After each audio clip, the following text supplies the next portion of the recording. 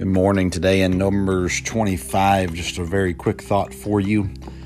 Numbers 25, verse 10, And the Lord spake unto Moses, saying, Phinehas, the son of Eleazar, son of Aaron the priest, hath turned my wrath away from the children of Israel, while he was zealous for my sake among them, that I consumed not the children of Israel in my jealousy. Children of Israel turning to Baal worship, reading the first 9 verses of this chapter. And God says to Moses that there was this man, Phinehas.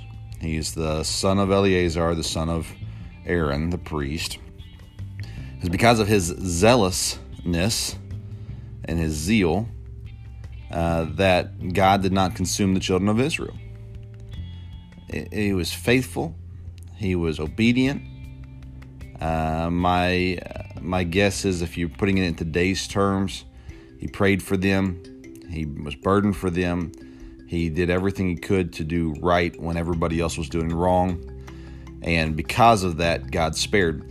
I think too oftentimes, again, with as Christians, sometimes we're in such a hurry for God to come and return and destroy the world and all this kind of stuff. The reality is although we should be anticipating Christ's return, we should have a love and a burden for the people around us, and our life should be lived for the purpose that God would spare people as opposed to destroy people.